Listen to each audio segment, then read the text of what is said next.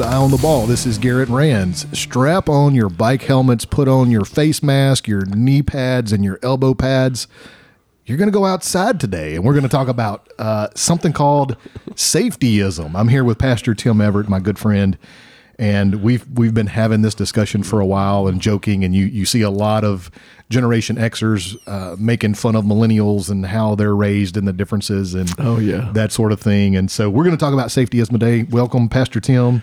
How would you define safetyism if you had to put words to it?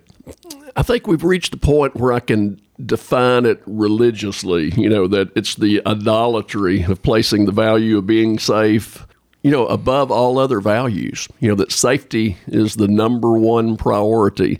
And, so we're talking about a religion here, talking about a worldview, talking about an ideology that is dominant in our society and really has gradually changed what culture, what society looks like from when I was a kid, growing up in the 60s. Oh, there's no doubt. It looks different. Idolatry. Wow, that's kind of powerful. That makes me feel better about myself probably than I should be.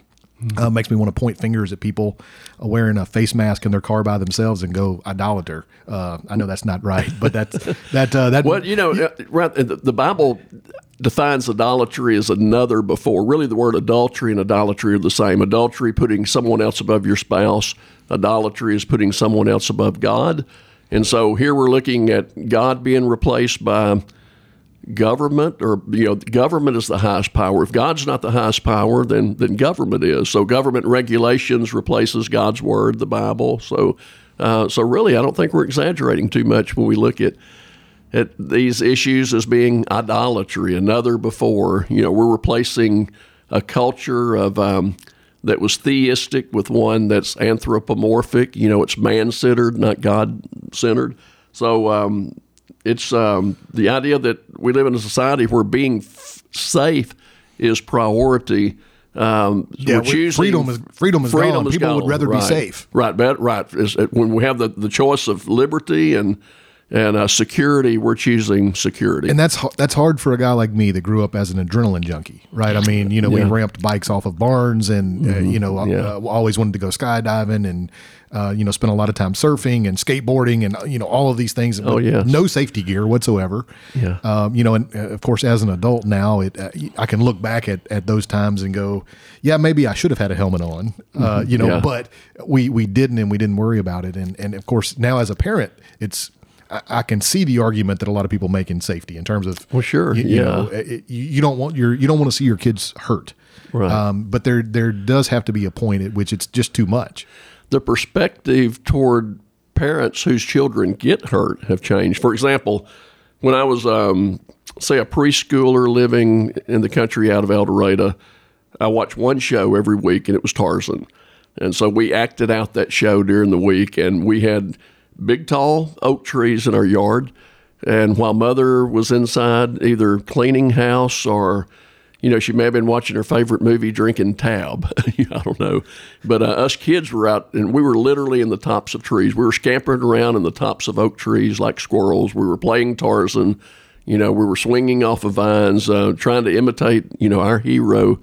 And the difference, a couple of differences, as I think about my childhood and my grandkids' childhood today. If I'd have fallen from one of those trees, the community would have rushed in support of Mom in this accident that took place that cost her son's life. Today, the whispers of, can you believe she was letting her children act that way? Or when we went on a vacation, my favorite seat in the Galaxy 500 was back behind the back windshield. I would lay up there as we'd make that long trip across Texas or wherever we was going. And of course, if we hit anything, I'd been like a flying projectile, out of that car. And the people would have rushed to my dad in sympathy for losing a son in an accident, where today, again, he'd be charged and condemned. And it was kind of like you're getting what you deserve. So when a building falls on the beach in Miami, there has to be some scientific explanation for it. It's interesting that climate change has been one of the examples given as to why that building fell. There's no accidents anymore. Yeah, and we people want to are- live in a bubble. Yeah, Yeah, and they're choosing Somebody's what they got want. to be responsible. Somebody's got to be punished. When someone dies, when the Scripture says it's appointed unto man once to die, and then the judgment. We have always lived in the reality of death, but now we live in a death-defying age where the reality of aging and death are not a part of this ideology. If we could only practice the regulations that are put before us and practice good science, then we can defy death. We can live a safe life. Yeah, that's interesting and scary and wow. Okay, so that's a pretty good definition. Yeah. So you say that it's almost like a religion. This is idolatry. This is like a religion in and of itself. Is there something that you can kind of point to as an example for that? Yeah, it's the triumph of the secular over the sacred. The idea that, again, man is in control of his destiny. We've replaced the idea of eternity with the temporal. We're not living for the next life. There's no idea of give me liberty, give me death, that, we'll sacrifice our earthly life for an eternal life, or we'll sacrifice our personal life for ensuing generations. The idea of sacrifice. So, the idea of sacrificing yourself, putting yourself in danger so that others can benefit, so that people can stay free, so that we can, realizing that the payoff for us as Christians is not necessarily in this world, but the next. It's just the triumph. I mean, the idea of safetyism as a religion is the triumph of the secular over the sacred. Again, it's the triumph of government regulations over principles of common sense. What is that? We don't even know what that is anymore, right? Yeah, I mean, common sense is gone. Right. Yeah. Just like when we see people, sorry, if you're the one that does this, I do apologize. I don't mean to hurt your feelings. But if you're in your car by yourself and you're wearing a mask during this time of COVID, explain to me the science behind that. That makes there is no common sense to that. Right. And as far as I know, there's no science to that as well. Yeah. And so we've taken actions. It seems like we've taken actions towards this safety without thinking about whether or not there's any proof. We're just going to take someone's word that this is a good idea instead of thinking about it for ourselves or doing research on our own. And that's scary that we're placing such a value on safety that we would wear a mask when we're by ourselves. Or, and I see this too. I see people that are outside in the sunshine by themselves, 300 yards from the nearest person. And they're wearing a mask. Yeah. And I'm going, are you afraid that COVID lives on the side of this building and is waiting to jump out and get you? What is your reason for doing this? You think of, that's a great example. And here's another one. Think about how condemned a pregnant woman is for smoking and drinking, during her pregnancy. And again, if anything's wrong at birth, a lot of times we think, what did the mother do wrong? Are they a drug user? Drug smoker. user, whatnot, smoker, making bad choices. And mothers who are pregnant should make good choices, but look at how the choice of aborting a child is championed as being bravery. So the same society that would condemn a mother for smoking and drinking while she's pregnant might congratulate her for making the choice of aborting that baby because she's the champion of her own body. The idea that a woman has the right to do with her own body what she doesn't have the right to smoke or drink when she's pregnant, society would say. But if she wants to abort that baby, but it's congratulated. A right to murder. So that's how hypocritical, that's how nonsensical idolatry is. Sin makes us stupid. And think about how stupid we've become and the lack of common sense. I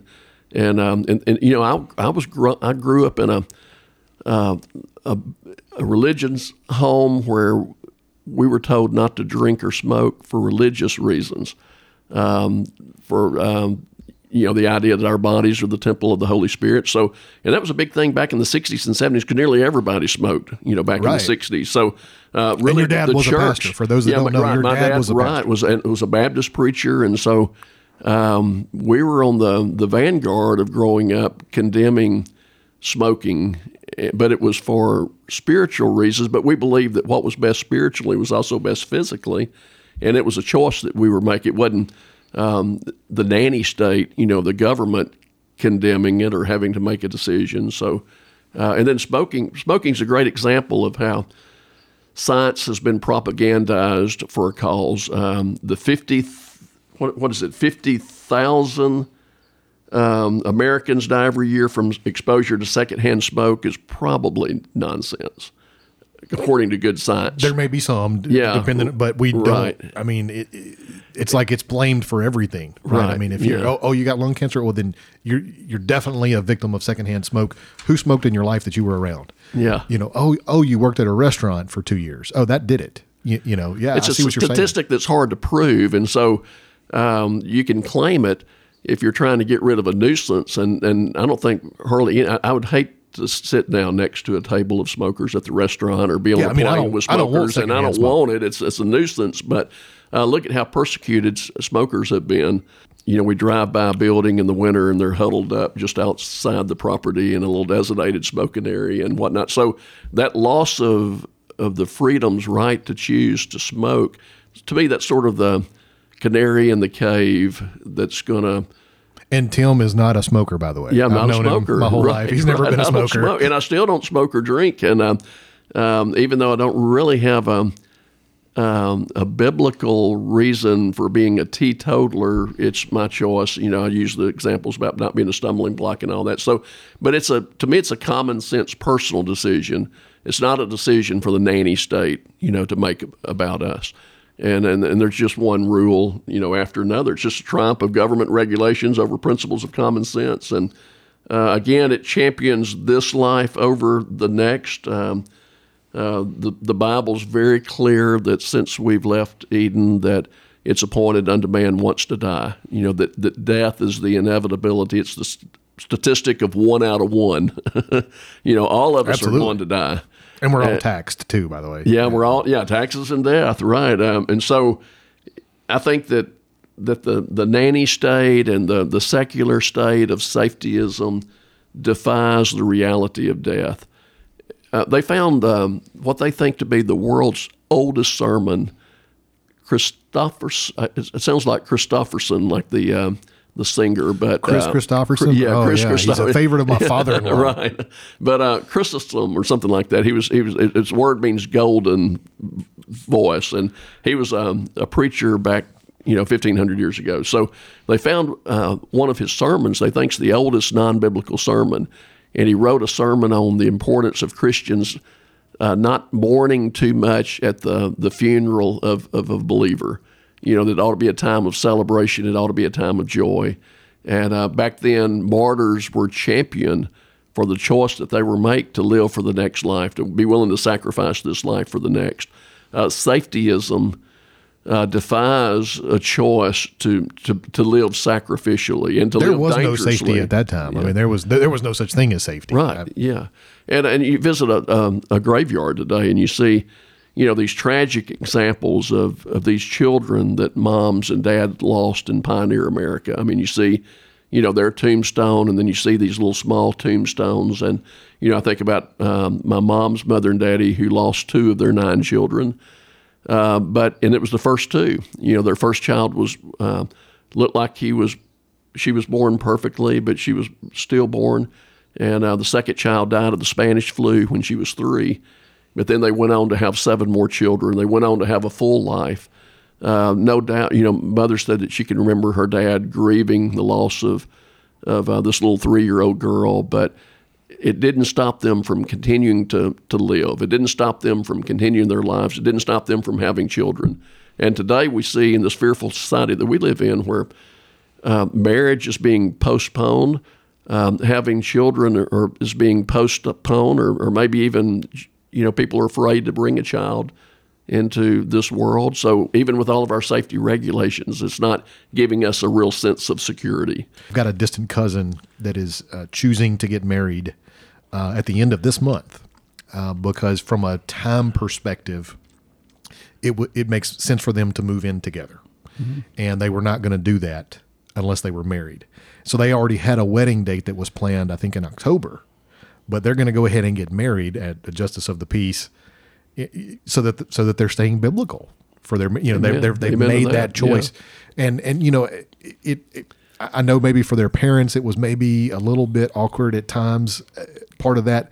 But for me, when I heard it, when they told me, I was excited because I'm like, hey, I'm so proud of the fact that you're honoring God and you're honoring marriage. Amen. And you're not playing it safe in terms of, we're just going to go ahead and move in together like everybody else does. And we'll get married in October, just like we've planned.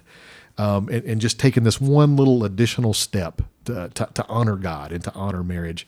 It really excited me. But, sadly, too many people, for convenience reasons or for safety reasons or whatever, they just throw anything that they've been taught away and go, well, that doesn't make sense to us, so we're not going to do it. Forget the fact that that's what God wants, and that's, and that kind of goes along with the safety. So changing topics a little bit, and if you need to go back and revisit something, that's fine. Our response to COVID as a nation, as a whole, obviously we needed to do something. This is a severe pandemic. My parents have lost some friends. There have been numerous people in our community that have died of COVID. I actually lost a mentor she was 58 years old, and there were risk factors that were there, but that's an early loss of life, and we've seen this response that we had with a total shutdown, with wearing masks, with closing businesses, and I still feel that we had an overreaction to it. Yes, it's hard for me to look at what we did and say we should have done more or we could have done more, because I don't think it would have helped. Ultimately, this is a virus. This is it's weird to say that viruses are more powerful than we are, but it's the truth. They find a way. They mutate. They exist in such a microscopic level that they go through masks, they go through other mediums, and they're going to find a way to survive. And the vaccinations that we've had, the push that we've had for vaccinations, I'm not against anyone who makes a choice. I believe in freedom. If you make a choice to not have a vaccine, I respect that choice. I personally got it. My wife works in the medical field. I know she's around it all day, every day. Yeah. And I knew that she was going to be bringing it home to me if I didn't do something, And so I wanted to take the vaccine. My wife took the vaccine. I'm not sure how I feel about it for kids at this point, but for anybody that chooses, statistically, COVID is still less dangerous for children than the flu. Right. And the idea, I think, behind vaccinating the children is still not for their benefit, but for the benefit of the whole. It's like for those who for grandparents and whatnot. Right. And for those that choose not to get the vaccine. But isn't it interesting that it seems like children and healthy people are making the sacrifices for the elderly and the ill with COVID? That's what's been a game okay changer. With sacrifice. Yeah. I'm okay with that. I'm okay with the fact that, I'm healthy. It probably, I didn't really have any other risk factors. If I'd have gotten COVID, I probably would have been sick, but probably not hospitalized, because my wife would have recognized, the symptoms, and we would have gotten a test, and I would have gotten a treatment, and it would have been probably early. But I don't mind making the sacrifice. And for me, it meant I got to go see my 93-year-old grandmother. Who didn't want to take the vaccine, right? Who I'm not going to tell somebody that's 93 that they need to do something, right? If their physician wants to tell them that, that's fine. But I wasn't going to tell her that. But because I was vaccinated, and because all of us in the family were vaccinated, we were able to go see her and not have any thoughts that, hey, we may be seeing her for the last time because we're going to take COVID to her. But you were able to make that decision for yourself. And, right. And the whole point of this podcast is not to say that we shouldn't make decisions that help lead to a safe life, but it's the idea that regulation shouldn't force us to give up our liberties. So, think about how the sacrifices children have made during COVID. Shutting down their schools for a year. Terrible. So they're forced to make the safety of the parents. The safety of the teachers has come before the needs of the children. We grew up in a society where adults made sacrifices for children. Right. For leaders make sacrifices for constituencies, but we reversed everything hypothetically, and so now we turned everything around. So so kids have had to make this great sacrifice during COVID. So it makes us wonder, whose priority among us. Is it our elderly, I'm talking about myself now, we who have money and whatnot and who have a loud voice, or our children, and then, we go back even to the unborn, who have no voice at all. So, safetyism, first of all, looks out for the loudest voice. It looks out for the one who's paying their way. We're looking out for the politicians. That's what you're saying. Looking out for the powerful. It's not so much for the victim. The idea of individuals making their own choices is not what powerful politicians want. Mm-hmm. They want to make the decisions for us. Yeah.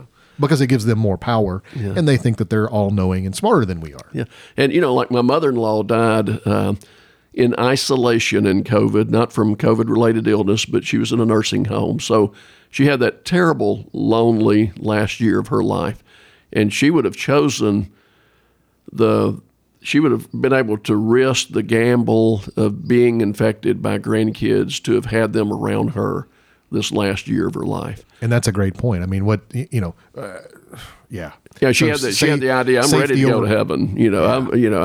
I'm ready to go to heaven. But isolating her for her own good, in my opinion, was not in her best interest. And maybe that's what ended her life, was the loneliness and the loss of exasperated, spirit. The process. So it just leads us to making unwise and decisions that aren't common sense one. And I think that COVID has been the great example of, COVID didn't produce the religion of safetyism, but it demonstrated how far we've come down that path. And we've been so quick to turn over First Amendment rights. That's why we only had 2 weeks that we didn't have church during COVID season.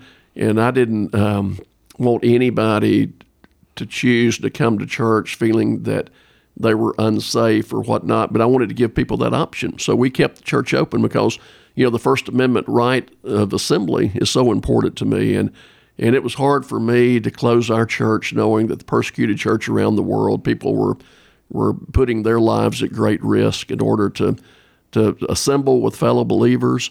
And if we're letting a disease that has less than a 1% chance of being fatal, if you catch it, keep us out of church.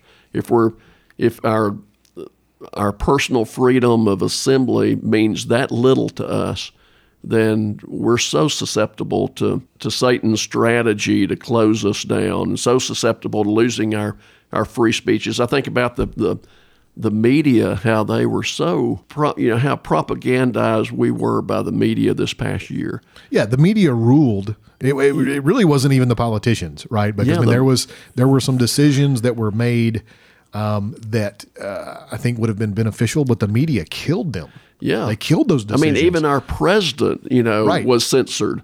And so the censorship of, from high tech, from Facebook and Twitter and all these kinds of things these past year just shows us how vulnerable we are to losing the First Assembly of rights of speech. Yeah, that's so sad that we allow something like media to control and have that much power over us. So kind of next question, moving on, how has society changed by kind of evangelizing to religion and safetyism? One example is, I call it the adultolescence of our young adults. And today, they've been this millennial generation that's been raised to live under such regulations and restrictions. It's not made them feel more safe. It's made them more fearful. It's made them feel more like a victim. Yeah, and it's postponed adulthood. I mentioned the examples of when I was a child, being able to climb trees. But, when my dad grew up in the Depression and in the World War II era. So he left the farm, as an 18-year-old, had a year of college before he was drafted in World War II and went to Germany to fight. When my dad was 20 years of age, he had a year of college under his belt. He was married. He had a child. He had fought in World War II. And there are contrast so that few. to a 20-year-old today. Yeah. He was ready to begin his life. He was ready to take responsibilities for his life. I think about the movies now, the superhero movies that are not written for 8 and 10-year-old boys. They're written for adults whose maturity has been arrested. They're still, by they're still this children. idea. They're still children, right? And I like the superhero movies just as much as anybody, but I do. I'm not a comic book person. I don't live in my parents' basement. Yeah. And if you do and you're 20, that's okay. But if you're 40, Yeah, but what happened? My 35-year-old dad, would have thought it so silly to be looking forward to the next superhero movie to come out, or even the concept of playing video games. As a 35-year-old who had the responsibilities that he had, he really did grow up in a life and death situation of you had to work to eat. With the Depression, you had to fight to hold on to your liberties. We've lived in this bubble now. And we're not producing more secure children. We're producing children that are too afraid to take risk, and that risk of marriage, that risk of having children, that risk of choosing a job and staying with it.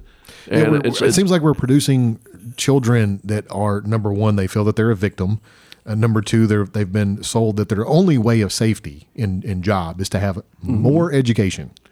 And more education does not bring more safety. Possibly at one time it brought you more choices. I'm not sure that it does that now, especially when I compare it to trades, right? I mean, in the generation like your father that at 18 or 19 or 20 years old, they're married, they've got a family, they've got a job, they're able to support their family. And there has been a loss of blue-collar jobs in our society, particularly at plants, and that, a lot of our production has moved overseas, but there are still a lot of trades that you can, as an 18, 19, 20-year-old, that you can get and support a family. And as a female, man, if you're 18, 19, 20-year-old female and you have a trade that you're skilled at, you're going to have no problem getting a job in our society. But I think that they're being told otherwise. I think that they're being told, because you're female, you're not going to make as much money. And I know that some people experience that at different levels, certainly maybe at the vice president of a corporation or CEO of a corporation level. But when we talk about being able to provide for a family or make a living for yourself and support yourself, I think the ability of an 18, 19, 20-year-old that knows a trade is probably more than it's ever been. I mean, talking to someone yesterday that's in the heating and air conditioning business, that is a service manager, cannot hire enough people to work in the business right now. Another problem because of COVID and because of supplies, they also can't get heating and air conditioning units in the Dallas-Fort Worth area, which is scary. But so they can't hire people and they can't get all the units that they need. So there's more work out there than is being done because of this need for safety that we've had. We're still experiencing the effects of COVID in terms of work. And I mean, it has been sold almost like a religion. The religion of safetyism in America champions social justice for our people, but we oppress people overseas to produce our products for us. Right. It's okay for the children in China to work and make our shoes. Or the Uyghurs or to be enslaved. And, we talk about reparations for slavery over here while we support slavery over there. And so there's just this whole house of cards, this hypocrisy of safetyism, the idea that we're in control and that when there's an accident, we want to ask whose fault is this? Somebody needs to be sued. Somebody needs to be held responsible, or, government doesn't have enough regulations in place. We fix, one-time natural disaster with policies and regulations to try to, you can't go back and rewrite history. It doesn't fix what happened. The next thing that happens may be a surprise to us. But I think, how do we overcome? Yeah, how do we fix this? Yeah, how do we fix this? It's a revival, back to the biblical traditional values that teach, this common sense approach to life and death. And then for believers, the belief in the afterlife, the belief that we're, when we're born again, when we trust Jesus as Lord and Savior, that we acknowledge that there's going to be a physical death, but we also acknowledge that there'll be a resurrection, for those in Christ. So Psalms 91 talks about how he who dwells in the shelter of the Most High will abide in the shadow of the Almighty. I will say to the Lord, my refuge and my fortress, my God, in whom I trust. there's a sense that we're not in control completely of our destiny, that we do live east of Eden, and that this life will end in death, but we put our faith and trust that a God is sovereign, that God's in control. And so he talks about how in this psalm that he will deliver us from the snare of the fowler. He'll cover us with his wings. In his wings we'll find refuge, kind of like a mother hen that's protecting her chicks, and will not fear the terror of the night, nor the arrow that flies by day. That we'll have a spiritual sense of security in the context of physical danger. We'll have the spiritual sense of security that God's in control. And I'm much more comforted by the sovereignty of God than the sovereignty of the state. Amen. And would you say this, thinking about this as you read that, and I'm thinking about the writer of that psalm, and the time that they would have lived in would have been much more dangerous than the time that we live in now. Oh, yes. I mean, they would have had all the same problems that we have, worried about, things for your children like child abduction and, all of these sorts of things. But in addition to all of that, there was always the fear of war. There was always the fear of replacing a king or a king trying to kill you. In this case, possibly, right. I don't know if David wrote that psalm or not. It was life and death. It was every day was life and death. Right. And so they lived in a much more dangerous time. And yet there's the words of how we're to treat this. Yes. And that kind of blows my mind that here we are in already kind of the safest time in history that there has been, and yet we're more focused on safety and it taking our freedoms away. At what point does it go the other direction and people start becoming concerned about liberty again? Right. Yeah. And, which we're seeing in Cuba right now. Right now as we speak. I mean, there's demonstrations and protests in Cuba because they're not concerned with their safety right now. They're concerned with their liberty. Yeah. And they're not protesting climate change. And they're not protesting capitalism. Yeah, right. If we don't fix this, it is a loss of liberties. And a loss of liberties doesn't lead to this utopian society of heaven on earth, some global government that's taking care of all of us and giving us a utopian experience on it. It leads to dystopianism. The idea of surrendering personal responsibility and personal liberties, to some benevolent ruler who turns out to be a despot, who's really not looking out for our interests. He's pretending to be a public service in order to lord over the public. And so, it comes down to that. It comes down when it comes down to liberty, freedom or security. We shouldn't so quickly trade, our freedom for security, for today's security, because today's security can become tomorrow's nightmare. As you're going through that and you're talking about this, I think about career politicians. I think about politicians that have been, quote, public servants for 50 years. Mm-hmm. I think that they're more of a leech than they are of a servant. Oh, yeah, right. And we have one as our president right now that has been, quote, in public service for 50 years. What are you able to do if you're not reelected? Yeah. Oh, it's run for a different office. You did this for 40 years. Now you're going to do this. Mm-hmm. And the idea that our founders had was that we preserve liberty. We honor those that make a sacrifice. And in the case of George Washington, you turned down a third term because you feel like it's wrong. Mm-hmm. And look, I know that we have good politicians. There are a few. It's a very small percentage, I know, but there are some politicians that have been in office more than a couple of terms, and those constituents in those areas may be very thankful for them. But as a whole, I think it's done more harm than good. Oh, sure. And I know, and there's a valid argument. We technically have built in to our voting system term limits because anybody that's not doing a good job gets voted out. I'm not sure that that's the case or that that's really truth. I mean, I understand that argument and that there is liberty there as opposed to having a law that we have a term limit. But for me personally, I would prefer the term limit and let's get people out of office that they've served 2 or 3 terms. It's time for you to go and do something else and support your family. as opposed to being a leech on our government and our taxpayers. I have to think that being a politician may be, once you're elected, maybe one of the safest jobs in the world.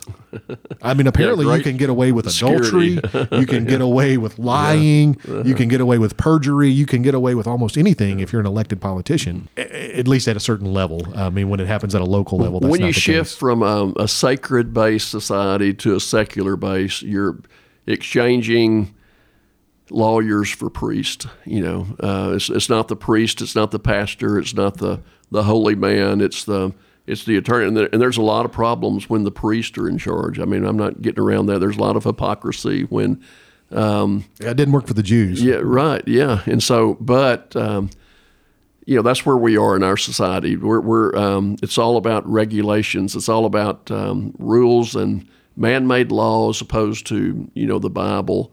And we've replaced the secular with the sacred. We've replaced the preacher with the politician. The priest with the attorney. So now we're paying the price for it. Do you think that we're headed the way that Cuba is? Do you think we're going to end up losing liberty until we get to a point where... Yeah, without a revival. I mean, that's our choice. Venezuela, Cuba, that's our future. And, the left and the secularists, they look ahead to a unrealistic positive future of what if.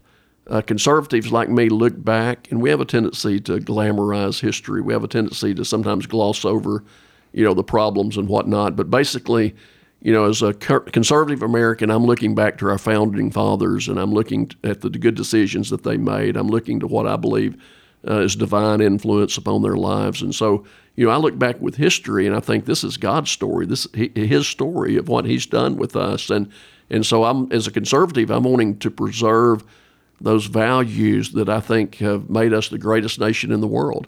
At the meantime, I see the baton being passed, to secularism and to a secular government, and the highest power being the government. And we can just look back at the 20th century and see where this was done in the Soviet Union. It was done, in Germany with Hitler. It was done with China.